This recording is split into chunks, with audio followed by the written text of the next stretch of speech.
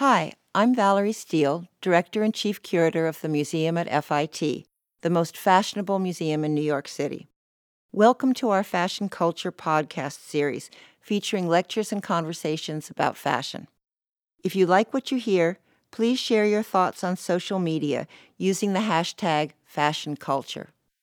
Good evening. Thank you so much for being with us here tonight for our very exciting event. Tracy Reese is an American designer whose signature rich, daring colors and unique prints are crafted into joyful, feminine pieces for the modern woman. Tracy Reese's design philosophy is rooted in a commitment to bringing out the beauty in women of all shapes, sizes, and colors. Stimulated by the world around her, Tracy Reese takes inspiration from nature, art, dance, travel, and global cultures. Tracy attended Parsons, the New School for Design, where she received an accelerated degree in 1984. In 1997, Tracy Reese launched her eponymous collection to rave reviews. Her secondary line, Plenty by Tracy Reese, was introduced in 1998. Tracy Reese designs have been featured in the top fashion publications Vogue, Elle, Glamour, In Style, O, The Oprah Magazine, Essence, and Cosmopolitan.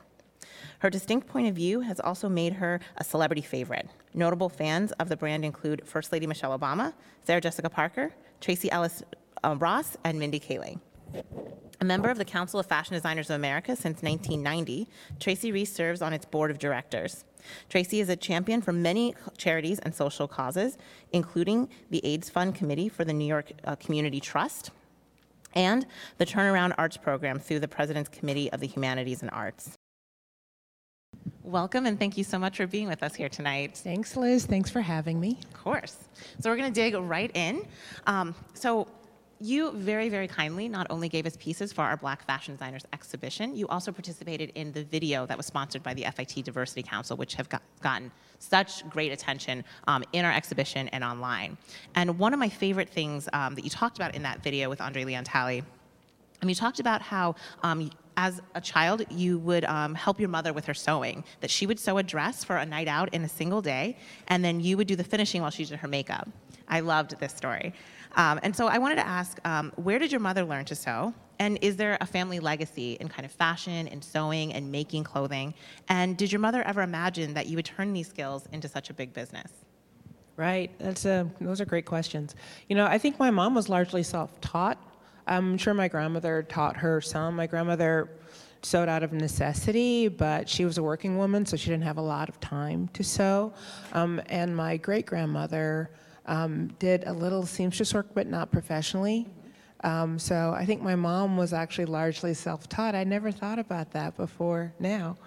But she did also teach me. And, back in the day, we had home economics in school, and we also learned some rudimentary sewing in home ec. And I think my mom must have had it as well, when she was a girl, and really stuck with it. But it was a passion for her, and she had a lot of friends who also loved to sew. It was like a big production, to go to the fabric store and buy patterns and, get your fabric and notions and everything together. And it was always like really exciting, and I got that bug from her.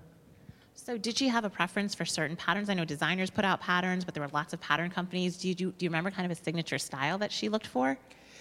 She loved a good Vogue pattern, but those were always really expensive.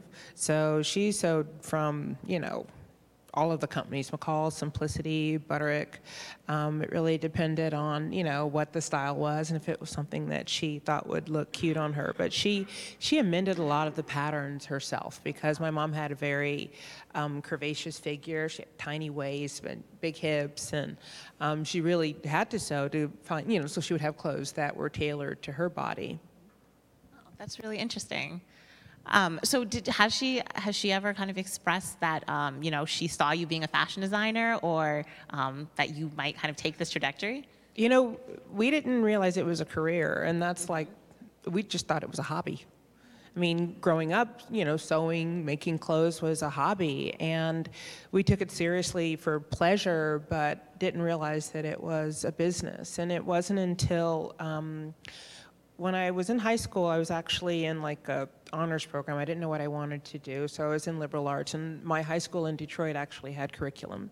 And there was an art department, and my mom, before me, had taken classes in the art department and knew the head of the art department. His name was Irving Berg, and every time she would come for parent-teacher conferences, she would see him in the hallway, and he would say, you know, we've got to get Tracy into the art department. And I was able to take electives, and I took them in the art department, and there was a fashion class.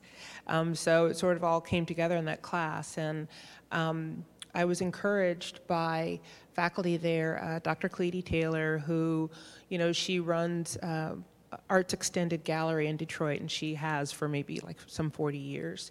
But she's interested in fashion, but really much more in fine arts, but she had that taste level, you know, and she's like, you know what, you should look into Parsons School of Design in New York. It would, you know, really be a nice next step for you. And I know that they have summer programs for high school students. So the summer that I was 16, I came to New York for the Parsons summer program. And I had an aunt and uncle who were living in East Orange, New Jersey, and they had two babies. One was 11 months old and one was brand new. And that was just like the icing on the cake. It's like, I'm going to go to East Orange and be in baby world and go to Parsons during the day. And my younger sister came too to help take care of the kids. And it was just a fantastic summer. But my eyes were really opened to fashion as a business, as an industry. And, you know, we were really, you know, educated. It's just like, okay, this, you know, industry supports this many workers in New York City alone, and, you know, in the country. You know, fashion is, at the time, was like a 13th largest export of the United States. And so it was like, okay, this is more and more interesting, because for me, just sketching and sewing didn't amount to a feasible, I mean, it's something I could go to my dad to with and say, I want to do this for a living. But the business side of it really excited and intrigued me. And I knew that I wanted to pursue, you know, a career in fashion design. And, you know, I sold my dad on it. And, you know, for someone of my generation, you know, whose parents, you know, really had to work their way through college, and they were the first in their families to, you know, get college degrees and to get accelerated degrees. You know, everybody's kids were going off to be doctors and lawyers and X, Y, and Z. So to say, you know, that I wanted to go to art school and become a fashion designer, I really had to sell it. And I made a case, and, you know, they were behind me. I think if I'd been a boy, it would have been a lot harder, like impossible. But since I was a girl, I think my dad was like, well, okay. And my mom was all for it. She was always in the arts. And, you know, she taught modern dance at community college in Detroit, and her whole side of the family is extremely artistic. And I think for my dad, he was looking down the road, and he saw it as an opportunity for me to be an entrepreneur. So speaking of that, so after you graduated, you worked in Paris, and then you started your own No, line. I didn't. I wish. I did a little bit. My first job was with a contemporary company. The owner was French. Oh, I And see. the designer was Martine Sitbon, who is French. So I did have to go to Paris quite a bit to work with her. Wasn't there full time, but it was an awesome experience. It's been so exciting. Yeah, very. But then, very courageously, you started your own line. And so at that particular time, the business didn't work out, but then you were able to obviously build the company that you have now. So my question is, what did you learn from this first venture, and what did you do differently the second time? I learned that I was too young and I was too inexperienced. Those were like the key takeaways from that first failure. I mean, I was 23, 24 years old. And, you know, you think you know everything, and you're impatient, and you want to jump out there and do it. And my friends all had businesses. I mean, I went to school with Marc Jacobs, and we were like best friends all the way through school. He had his own business almost immediately out of school. My other best friend, Chris Isles, had a little store on First Avenue and First Street with another business partner, and she would literally stand behind the counter of the store stitching clothing, you know, she and her partner, and they would, you know, just finish a piece and hang it on the racks. But it was like this amazing little jewel box. And a lot of my other friends had started, small businesses, and every night, there was some midnight fashion show at, Palladium or someplace. And it's just what we were all doing. But the stock market crashed in 1988.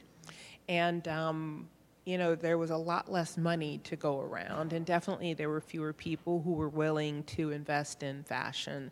And I was definitely at that stage where I needed a cash infusion. I was doing everything myself, and my dad had financed the business, and he would send me some money every month, but there was never quite enough, So when I closed the business in 89, it was the end of 88, Mark invited me to go to Perry Ellis because he had just gotten a job at Perry Ellis, and I went, and it was really nice getting a paycheck for a while, because it was very hand to mouth. I can't tell you how many times I was in landlord-tenant court, fighting to keep my apartment because I would use my rent money to buy, sample fabric or pay, a pattern maker or do whatever I had to do. Everything, all the other expenses came first. And it was super stressful, and I wasn't strong enough at that time to manage the stress and manage the business and do so much of it by myself. Well, it sounds like extraordinary that, that you're able to kind of get that off the ground at all. In today's, you see so many students who are so bright and so creative, right. But business isn't necessarily their interest, and they'll say that, like, I'm not interested in, right. That part, but it really is so important. You have to be interested in it at least to a degree. To handle the business side alongside design is physically impossible. Mm-hmm. I prefer to handle the creative side, but I am deeply interested in, the business of my company. But you need other people who know more than you do and who have expertise in different areas of the business, and production and finance and operations, all of the logistical mm-hmm. parts of the business, and in sales, even more so. So I think that, kind of stepping out and taking a breath and giving myself the opportunity to gain more experience, to meet more people. We got off to a great start. We sold Barney's and Bergdorf's and, Saks and all these stores at the very beginning. But it was just a little bit, and not quite enough to keep me going. And everybody, for the first year, I sold Barney's exclusively in New York because the buyer was like, if you sell Bergdorf's, I'll stop buying you. And finally, like a year in, the light bulb went off. It was just like, I can't survive on this, and I'm going to have to, if Bergdorf's wants it, I'm going to sell it to them, and she didn't drop me, so it's like, okay, whatever, mm-hmm. But when you're 20-something years old, it's like, oh my God, I had another friend who was also, in the same position, and we were, together, we were like, okay, we're going to sell Bergdorf's. We have to do it to stay alive, and it was like a very tumultuous decision, but it was fine in the end. But, you take all of that, very...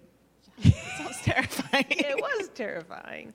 But, there were so many people who were doing what we were doing. Every month, you'd have a cancellation date at the end of the month to, you had to ship or die, basically. And, I'd get to UPS, I'd rent a jacked up white van, and go to the factory, and I'd pick up my production, I'd take it all downstairs and load it into the van, and I'd have my boxes and my packing list prepared, and I would pack my orders in the back of this van, close my boxes, and drive to UPS, and you'd get there 5 minutes before closing, run inside and get a hand truck and go back out and put your boxes on your hand truck and tip that stuff up the curb and drag it in. There would be at least 5 other designers in there doing what I was doing. Wow. We're all filling out bills of lading and, shipping at the last minute. But there was a community of people who, were in the same, exactly. And we were in it together, separately but together. And that made it bearable. Mm-hmm. But it was still really scary. One of the other things that you talked so eloquently about in our video for the exhibition was how Detroit inspires you as a city. And so I was wondering if you could speak a little bit more about how Detroit has shaped your aesthetic and how that might compare to New York or maybe other cities that inspire you. Right. I think it's more, with Detroit, it's the city itself, but it's very much the people and how I grew up. I mean, we dressed up for every occasion.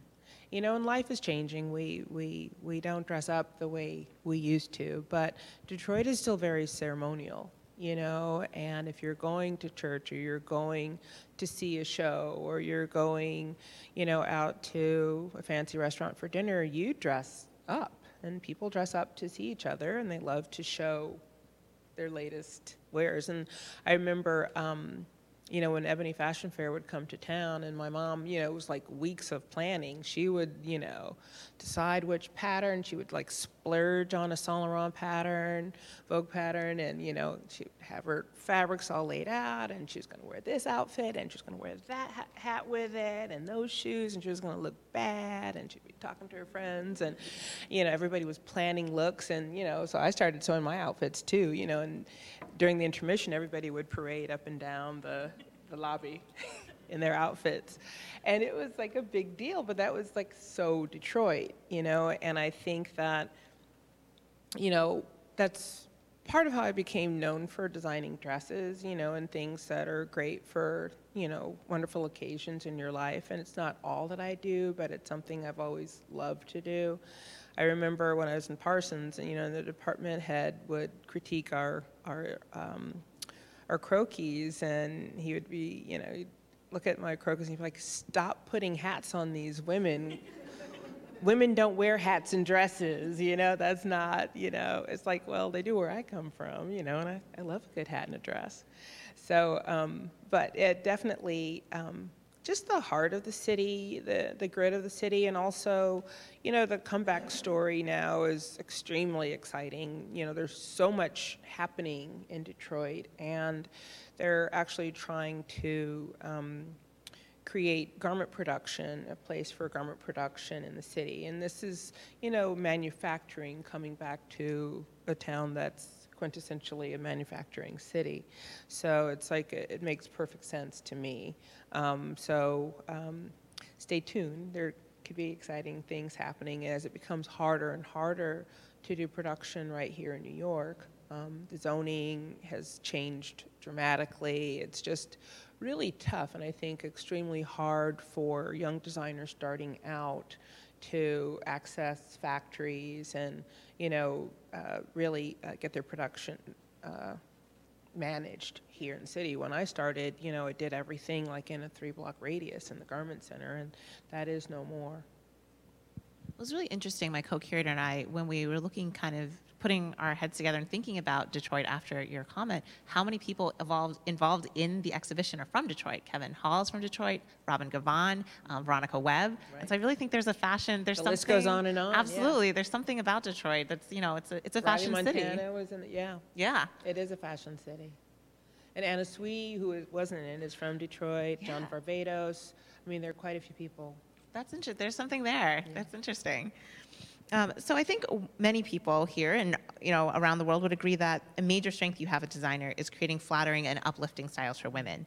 So my question is, who do you imagine when you design? Is it a different woman every collection? Is it the same women? Is it yourself? Who do you think about when you design your clothes? I hate to pigeonhole it because I just feel like it's not modern to say this is the woman that I'm designing for. There are so many women that I find inspiring, so many people.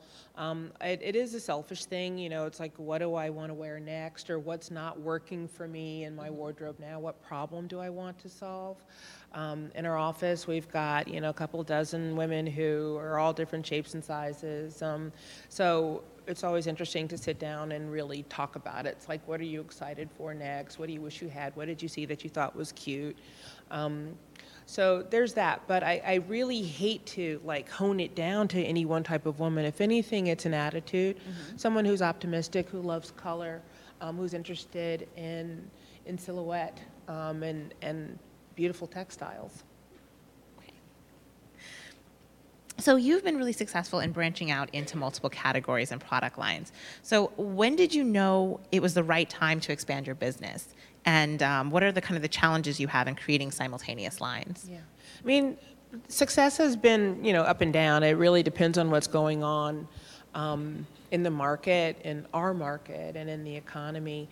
We've had licenses for handbags and shoes, and that was an interesting, we've had 2 different licenses for shoes, one for handbags, and both were really interesting experiences. With handbags, I always felt that it wasn't necessarily the right category for us. It was an interesting category to me. But I find that, we're a contemporary resource, which means, we are affordable fashion. It's still expensive for most people. If you say a dress is going to be $450, that's like way too much for a lot of people. But we start on Tracy Reese at about, 198 to 225 to 275 for a blouse, maybe $300 to $500 is like the median for a dress. And the customer that can afford those prices for clothing doesn't really want a contemporary handbag. So say our handbags were like $500, between probably 4 and 6. The woman buying a $400 dress, she actually wants a $2,000 bag. She wants a luxury handbag where, everybody knows what it is. So it was sort of a shrinking market, and it's there are very few resources in that price category that have, really seen a lot of saturation in the market. It's kind of challenging. The licenses themselves, maybe their goals, their business goals too, are not in sync with yours, and not really interested in world domination.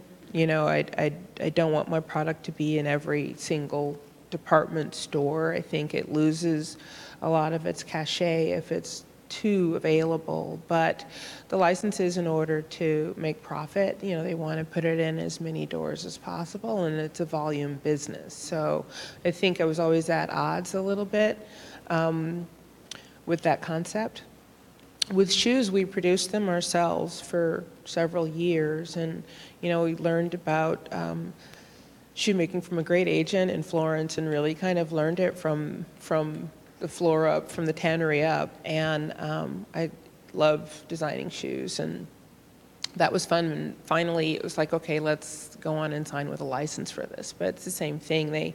It's like a world domination mindset. We want to open market with 80 styles and blah, blah, blah. And it was just overwhelming. And it's what about, 12 really good ones? Yeah. Let's open with 12 really good ones that really say something about the brand, and not have to have an example of every style in every category. It's we're not about duck boots, or we weren't at the time.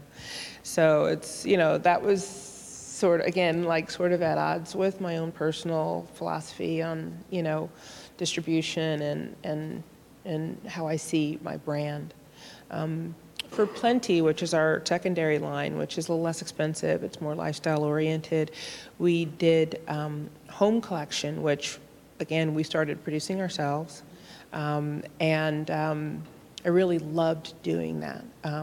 But it was really all about print and color, and we ultimately licensed that as well. And the change in distribution for bedding has really taken a severe turn, from maybe 15 years ago, where you could walk into Macy's or Bloomingdale's or whatever and go into the sheets department and find great things, and every department store had a bedding department. Now very few of them do, and the key players are the big box stores. It's Bed Bath & Beyond, and then it becomes TJ Maxx is the biggest, so it's a different ball game when you're designing for department stores versus those mass retailers. So you have to want to see your brand there, and kind of want to make a $50 set of sheets, It's a different world, than where we started. We were selling our sheets like to Anthropologie, and we still do projects with them, which is fun. And their customers, she's willing to pay more for quality and for design, which is great. But it's more of a niche market, that type of product now, because I think most people are just accustomed to, getting who knows, maybe it's a $30 set of sheets now. The prices just keep bottoming down. So it's an interesting game, the whole expansion and licensing. Lately, what I've been really excited to do is expand sizing, and for spring 2017 we expanded our sizing out of the traditional contemporary 0 to 12, and we're going up to 18 on certain styles, and we continue that for fall and hope to expand up to 24. But right now we're on a learning curve, and also working with our retail partners to make sure that the expanded sizing is housed in the same department as the 0 to 12s, because I don't believe that size 18 should have to go, to the basement or to the attic to find her clothes. She wants to shop with everybody else on the fun floor with the good music, So, it's taking time, but they're really starting to change, how the extended sizes are displayed, and it's going to take a little while, but there are pockets of success here and there. We've always been told that product has to be a lot less expensive, and the customer's not willing to pay the same prices. I don't agree with that. I think there are a lot of women who want to pay, are willing to pay for quality and design. So we just have to start breaking down some of those stereotypes about who that customer is, and where she's shopping and what she's willing to pay. So it sounds like you, obviously have such a well-developed sense of your brand and where it fits in the market, and you're obviously so aware of things that are happening in the market. But when you started out, do you feel like your idea of what your brand was then is the same now and just kind of influenced by more information, or do you feel like it's evolved? I think it's evolved. In the beginning, I've always loved fashion history and was very inspired by vintage detailing and dressmaker detailing, and some of those traits, have become outmoded, and I will always love vintage clothes, and I wear vintage clothing and all of that, but I don't want the clothing to look or feel vintage. I want it to definitely look modern and updated. So, certain things that were hallmarks of my aesthetic have evolved over time, and they need to continue to evolve in order for me to stay relevant. But I think that the core, designing clothes that are flattering, I really, I don't want to design and produce clothing that women don't look good in, and it's, we all have different body types and, different areas that we want to accentuate or play down, and I know that I can design something for every different type of body and make a woman look and feel good. I'm not doing it as an experiment, and she's not a faceless use for me. It's really about, making sure that the clothing is comfortable and that it works in our customers' lives, that it serves a purpose in her life, other than, looking pretty and hanging in the closet. It's got to work for you. Your clothing should work for you, especially if you've paid good money for it. One of the interesting things you also said in the video was that you felt that when you started out, you faced more challenges as a female designer than as a Black designer. And so, even this month's issue of Vogue is all about kind of celebrating women in fashion.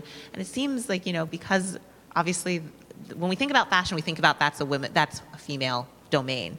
But there are less female designers making women's wear than menswear. So how, in the course of your career, how have you felt the fashion industry has changed in the way it's treated female designers, female entrepreneurs, and is it? Hopefully, it's better than it used to be. But talk a little bit about that. Sort of, not really.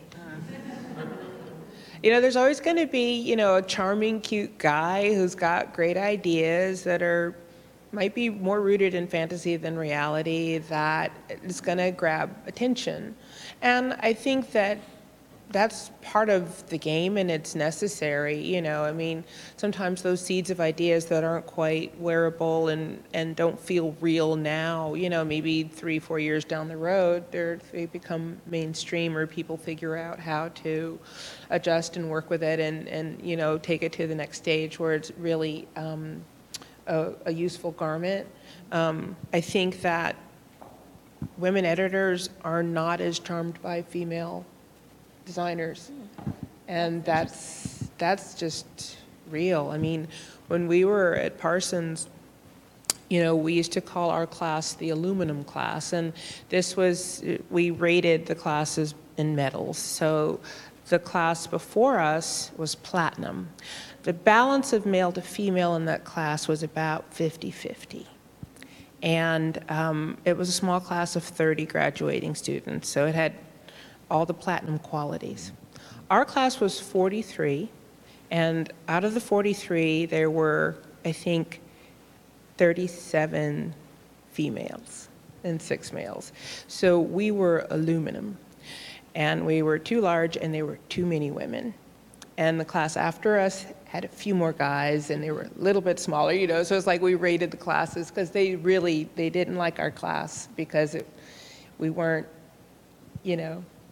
a bunch of charming, fellows, and it was very obvious. The treatment was definitely different. And getting into the industry, at the time that I started, it was an industry full of like old school garmentos who would kind of look at you like, you don't know what you're doing, and you're a girl, and the people holding the pocketbooks weren't eager to open them up to women. And I think, as a woman of color, as a person of color, I've never sought out discrimination. It's like, if I want to do something, I'm going to figure out how to do it. If you don't like how I look, then that can't be my problem.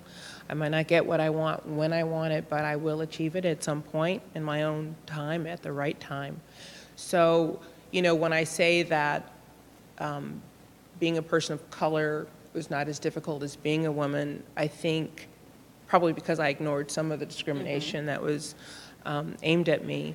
But with other women, you're kind of looking around like, oh, okay, that's how it's going. But it's changing a little bit, but I think a lot of the powers that be still, think that a man has better ideas of how a woman should dress than a woman does.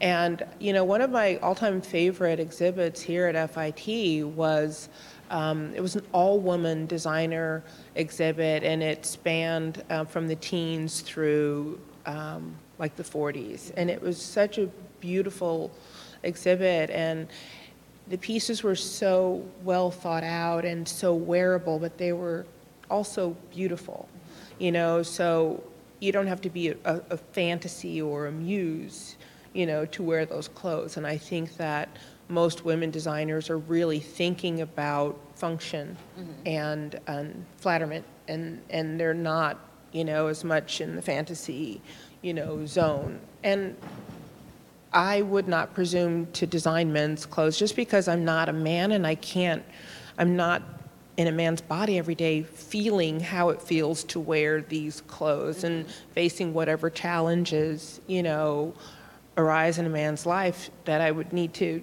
consider when I'm designing. And, some people can really take themselves out of that and still achieve, great success and design beautiful clothes for the opposite sex. I just was never that person. And so I think I have one more question, and then we'll open it up to questions from the audience I have here. Going back to kind of your identity as a designer, so you are one of the most successful Black designers working today. How would you describe the state of diversity in the fashion industry, not only through visible figures like yourself and models, but also behind the scenes as well? And that's, expanding to women as well, like, stylists, photographers, CEOs, financiers. How has that changed? There's a lot of work to be done. I mean, when we look at the pool of buyers and retail executives, there are very few people of color in that pool. Executives in fashion businesses, very few. We have some amazing stylists, some incredible editors, journalists, and as you said, models. I think that there's a lot of design talent that's beginning to be recognized, and that's fantastic. But in the seats of power, we are extremely underrepresented. Well, thank you so much, and we'll have some questions from the audience. So you've mentioned that in today's world, it's way harder for upcoming designers to walk into a factory and get production done.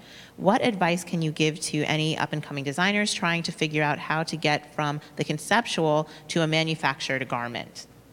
Right, always a challenge. I mean, there's a lot of legwork involved, and I mean, literally, when I first started business the first time, I went up and down the streets in the garment center and into the buildings that I knew had factories, and I knocked on doors and stepped in the factories and tried to talk to, the factory owners and see if they would take on my work or look at the type of production they were doing to see if, it was similar to what I needed.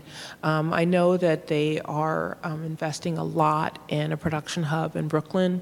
And some of the factories have moved out to Long Island City or Brooklyn and other areas, so it's not as centralized as it was. So I feel like the challenge is definitely greater.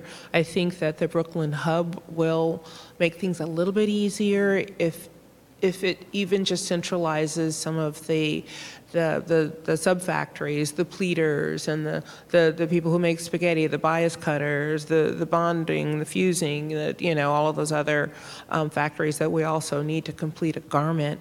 But you just have to do that footwork, and you have to network. CFDA does have a lot of information that's available to young designers looking for production, looking for factories and looking for introductions. So I would definitely get in touch with CFDA. That information is there for you. It's been gathered for you, and they're working really hard to sort of keep production alive in the state of New York. So that's the first stop, but I would definitely talk to other designers who are trying to get production done here, big or small. Write letters, send emails, knock on doors. You're going to have to really network it, but take advantage of CFDA, and they have a lot of information, but also extensions and people who can give you even more. So this question, it says, what do you look for in a new hire? But I wanted to circle back, because one of the things that you said is that learning sewing from your mom or in high school, like, you saw you could construct a garment, you could physically build it, and you took those things that were a hobby and were fun, and then you realized when you went to Parsons for summer that it could be a business. Right. And do you feel that new hires or interns that you get, do you feel like they have an opposite view, that they look at fashion as kind of more conceptually or as a business and are less attuned to kind of the physicality of it? Or do you find that people come up the same way that you did, starting with kind of the physical object? No two people are alike. Everybody's path is different. Mm-hmm. Each school has a different focus, a different strength. Each person has different drive, a different goal in mind. So I find that there's not one state of mind that I encounter over and over again. And I'm, I probably don't hire as others do. I'm really looking for an attitude, a can-do attitude. Mm-hmm. I'm just brought up old school. It's like, if my mother sent me upstairs to find something, and that line was, "Don't make me have to come up there myself." And there was nothing worse in life than doing a half-done job. So it's like, if you're coming to me with, a can-do spirit, and you're a team player and you're resourceful and you've got common sense, all of those things rate higher for me than your talent. You can have so much talent and not be able to utilize it because you can't get past yourself, or you think it's okay to half finish something. There's going to be some fairy come up behind you and sort of finish that with a sprinkle of a wand. So I'm not interested in, and especially with kids coming out of school, it's like recognizing that there's a lot you need to learn and being open to doing every facet of this work. As someone who started a business and had to do everything in the beginning, I used to like hand tally my orders so that I could make a cutting ticket. And I used to, do my own picking and packing, write my own invoices, and, obviously I did my own shipping. And you have to be willing and interested in the whole job, the whole industry, because I think if you just pick a little place in it that is your comfort zone, you're not going to grow, and you're also not going to be appreciative of your coworkers and ultimately your employees. So this question is, looking back at kind of fashion history, who's your favorite kind of historical designer, or or a couple of people that you maybe draw inspiration from, or maybe just love? Well, it goes back to that exhibit. I've always loved Vionnet and Calossure, and a lot of them are decorative designers, and some of Vionnet obviously was an amazing draper and pattern maker, and her stuff still looks modern now when you look at how, some of those little quarter scale drapes came out, and you look at the genius behind the patterns. It's like that's so valid, right now. So I tend to love designers from that era.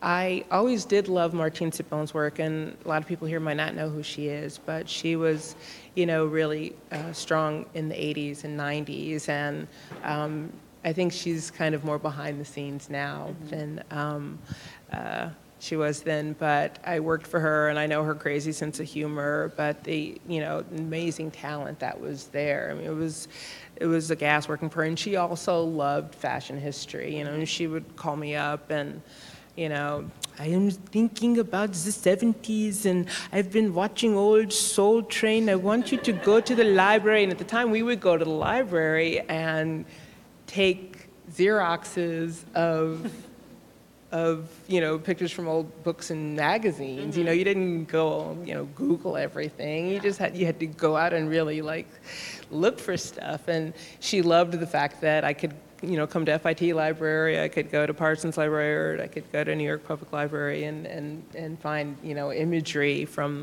the 70s. She always loved the 70s, but it was hilarious, and her process was fun, and it taught me a lot about the actual work of design, but also not to take it all too seriously. But there are so many designers that I admire. Kind of heartbroken that Consuelo Castiglione is no longer at Marni, but hopefully that line will continue in a strong way. So Dries, I can go to Paris and just sit in that Dries store for a couple of hours, and it's like, can I live here? It's so pretty. Yeah. I love this big amber couch. Well, thank you so much for being with us here tonight. Thank you. It's been a pleasure.